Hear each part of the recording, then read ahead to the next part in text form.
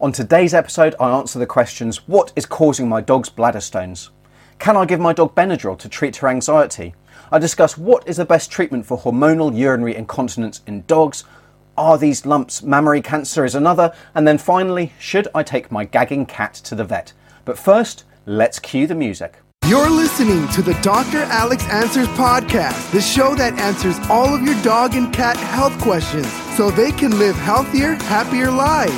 And here's your host, veterinarian Dr. Alex Avery. Hi, and welcome to episode 3 of the Dr. Alex Answers Show. I'm Dr. Alex, the veterinarian behind ourpetshealth.com, and this is the show where I answer any question you have about how to prevent disease, how to keep your pet healthy, pick up on the fact that they might be unwell, and the things you need to think about when it comes to treating them for whatever life throws their way. I'm so grateful that you're here sharing your valuable time with me, and if you haven't already, make sure that you're subscribed to this podcast. I've got loads more valuable episodes lined up that you just won't want to miss, and your pet will definitely thank you for subscribing. Now, you can also get your question answered simply by heading over to dralexanswers.com. Right, so my first question today is, what is the cause of bladder stones in a dog? So this wee dog, they had a bladder full of stones removed. They were put on a specific diet. They changed to spring water, but the same problem recurred, very quickly a year later.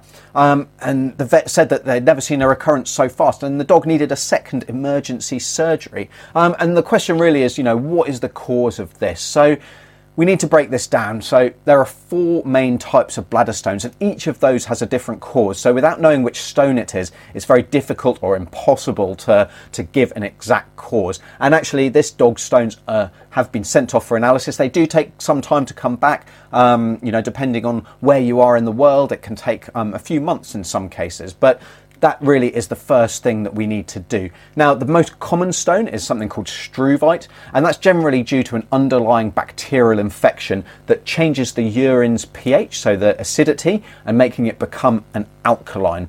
It can also be caused by some drugs or diets, and it can also form when there's a very concentrated urine as well, because what can happen is we can get a high salt urine content, but when it's very concentrated, these salts all precipitate out and they form like a sludge or a sand, and that can then form bigger, larger stones. Now, apart from struvite, our next most common is something called calcium oxalate, and actually these are increasing in frequency. So as we're better able to manage and better able to prevent struvite stones in the first place, we're seeing less of those and an increased percentage incidence of calcium oxalate stones. And actually the cause of these is poorly understood.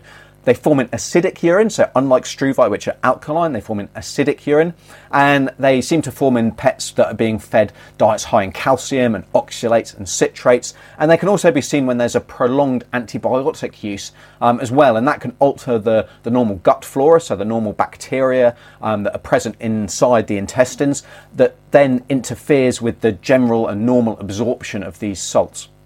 So that's the first and most common 2 stones. And the next 2, we've got something called cysteine, and then finally urate. And these are both generally felt to be a result of genetics. So an example of this is male Dalmatians, which are the classic breed to suffer from urate bladder stones, although females and other breeds are also predisposed. So once we know what the stone is, we can then look to identify the underlying cause. So if we take struvite for an example, we know that's normally caused by an infection, but why are we getting this infection? So is the animal diabetic, for example? Are they suffering from a urinary incontinence, which can make cystitis more common? So yeah, we need to look and see if we can identify that underlying cause, which will then help us to be able to prevent it. Now, very often we can't actually find an underlying cause, and we need to do a few other things, and dietary management is definitely something that we need to consider, and that's regardless of stone type. There are different diets that have been shown and proven to reduce the incidence of each stone type. So depending on what type the stones are found to be, depends on what the dietary advice will be. There are things that we can just add to normal diets, for example, as well, that may be able to change the pH, although that may be a little bit more hit and miss. And then the final big one and general recommendation would always be to try and increase the water intake. So a lot of these diets will do that anyway. They'll increase the water intake. They'll and that acts to reduce the concentration of the urine, which helps just flush out the bladder more frequently. So if you can imagine you've got a lot of salts in the urine, if they're very dilute, they're not going to precipitate out and form that sludge in the first instance. But if they do, then just producing a lot of really dilute urine will mean that your pet's going to need to go to the toilet a lot more, and they're just going to flush out all of this kind of sand and grit before it develops into big stones. So that's, really important when it comes to prevention. So I hope that answers that question.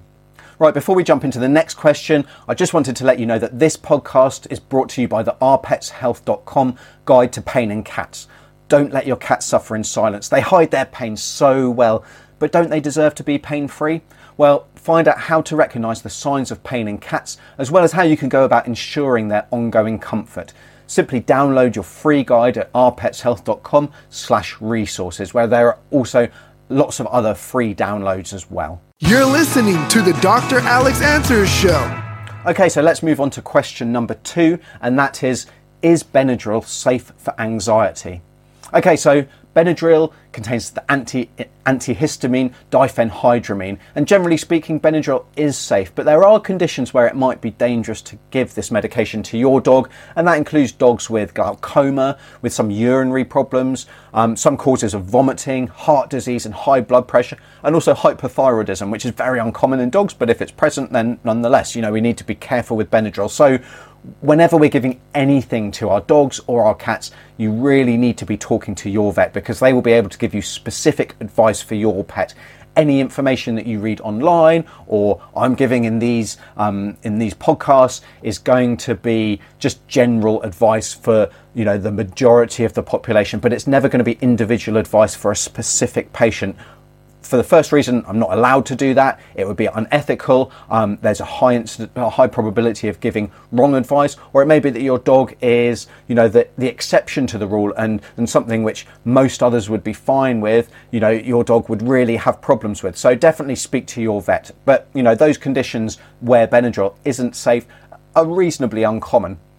So if we think of Benadryl or diphenhydramine as a whole, that can be given, and it's often given more to treat allergic disease. And that's, like I say, the most common reason probably that this is given to dogs, although the individual response does vary. And when it comes to antihistamines, it seems that dogs do have a very individual response. They will respond to one and not another. And that you may need to cycle through several different types of antihistamine before finding one that works for your dog.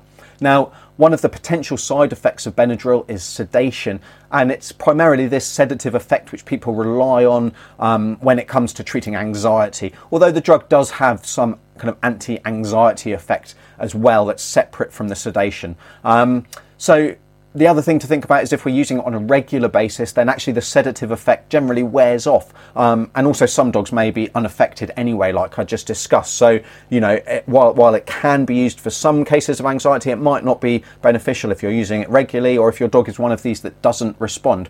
While Benadryl can be used to treat anxiety, it's probably best suited really to mild anxiety and really only used with kind of in conjunction with other management techniques. For example, I've discussed those in my article over on ourpetshealth.com, all about helping a dog cope with fireworks, or the Our Pets Health podcast, episode number 107 goes through that as well. So if you've not subscribed to the Our Pets Health podcast, then make sure you're subscribed to that one as well and check out that article. So whenever we're treating anxiety or behavioural problems, there's a whole wealth of things that we can do.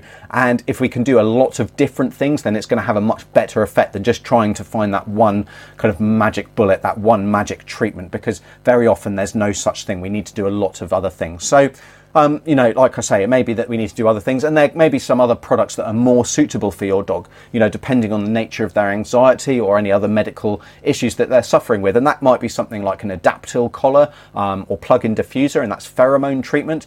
It could be a dietary supplement like Carmex or Zalkene, or it could be another pharmaceutical product. So that goes back to discussing with your vet what's the best thing for your dog or your cat if they're suffering from anxiety or stress, and what's the most effective management strategy. So we don't want to think about treating a condition with, especially of one like anxiety or phobias or fears, with a drug. That's not a management plan. That's one part of a strategy, but we need to do lots of other things, and definitely chat with your vet or a behaviourist as well when it comes to developing other strategies to help, although your vet will be the number one port of call for pharmaceutical intervention.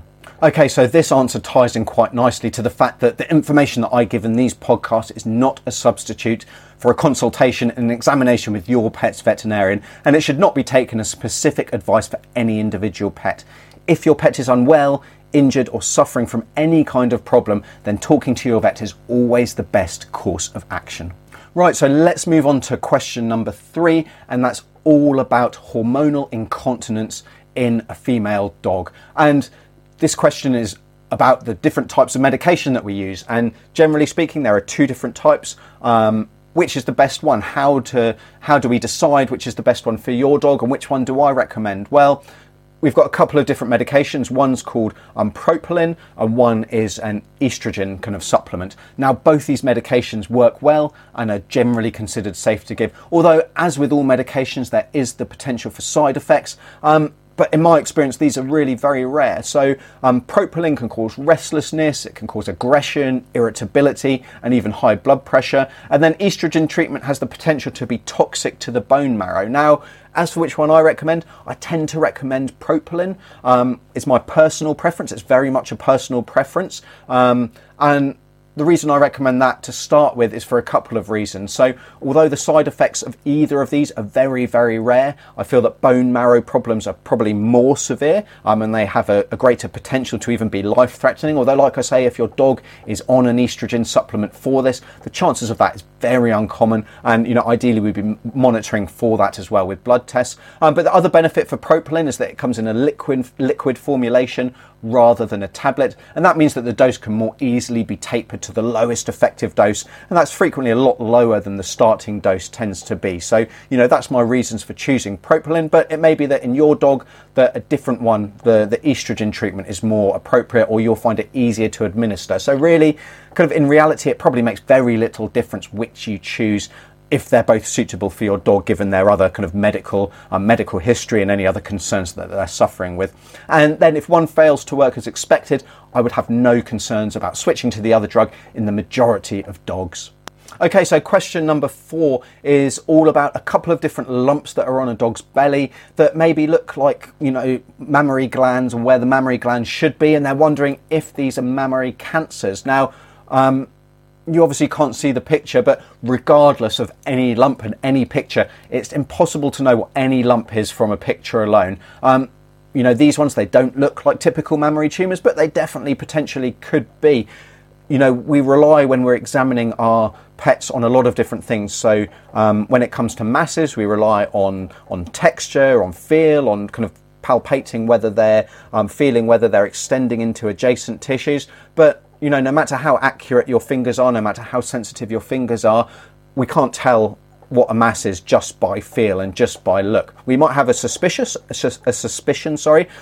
suspicion that it's more likely to be a certain lump, but we can never say with any degree of absolute certainty. So really, with any new lumps that develop, the best thing to do is firstly to get them checked out by your vet, and then depending on what they think, consider having something called a fine needle aspirate cytology carried out. So what this effectively is a needle, and this can be done conscious in unsedated animals. It's pain-free, and it's a great technique from that point of view. It involves taking a little needle, kind of stabbing it into the lump and moving it around a little bit, and then squirting the contents that is then within the needle out onto a slide and examining that under the microscope. Now, unfortunately, that doesn't always give a complete diagnosis, and you need to then move to a biopsy or an excision, so removing the lump and sending that off. But that's obviously more invasive. It requires heavy sedation or anaesthesia and surgery, and so a fine needle aspirate in the majority of lumps is a great first step.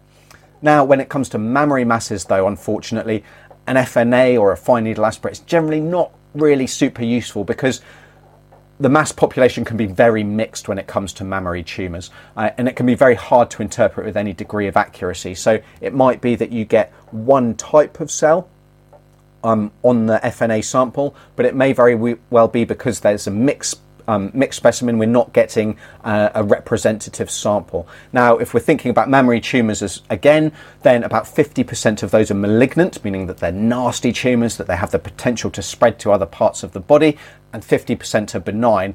Having said that, we think of benign as something that we don't need to worry about. Well, benign mammary tumours definitely can cause problems. They might not spread to other parts of the body, but they can get really big, they can become ulcerated, they can be painful, and they can definitely be detrimental to a dog's quality of life, and can ultimately be a reason for euthanasia if they've got to a stage that they're getting so big and ulcerated and causing so many problems. So really, removal in the early stages is the best option for a successful outcome when it comes to any type of mammary tumour. Now, it might be that these ones aren't mammary tumours, so we don't need to worry, but that's something to think about whenever you feel any masses, but any masses especially kind of along the ventrum, so the bottom, the belly of your dog. Ask your question at dralexanswers.com. Okay, so my final question is, my cat's been gagging for 2.5 days, not herself. Do I need to go to the vet, or can I wait for them to cough up whatever's going on? Well, let's start by saying gagging is not a normal thing for a cat to do, and it could definitely represent a problem with maybe the back of the mouth, the throat, or the upper intestinal tract, so the kind of the upper esophagus and that kind of thing. And that could be due to a foreign body, so something that has been kind of swallowed or stabbed in the back of the mouth. It could be a bit of stick, a grass seed, whatever, something like that. It could be an ulceration, it could be an injury, it could be severe dental disease, it could be nerve problems. There's lots of things that can be going on, and it's not normal. So the problem was also clearly affecting this cat, and so it's definitely better to get her checked out and checked over sooner rather than later. As problems in this area, they can become much harder to treat if left for some time, and they can cause real problems that can be potentially life-threatening as well. And quite aside from the fact that the cat's clearly unwell, and it's potentially in pain, so we don't want to leave our pets in pain, do we?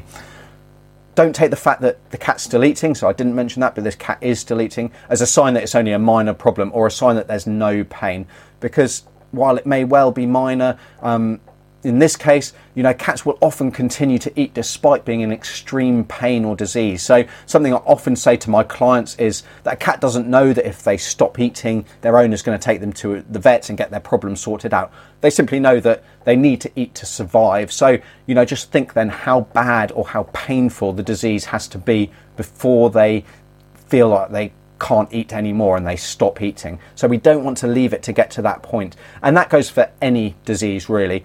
If we're getting onto it sooner rather than later, then there's a better chance that the treatment is going to be more simple, it's going to be less involved, it's going to be therefore cheaper, which is something that we all want. But also your pet's not going to be in pain, or they're not going to be feeling unwell for a prolonged period of time.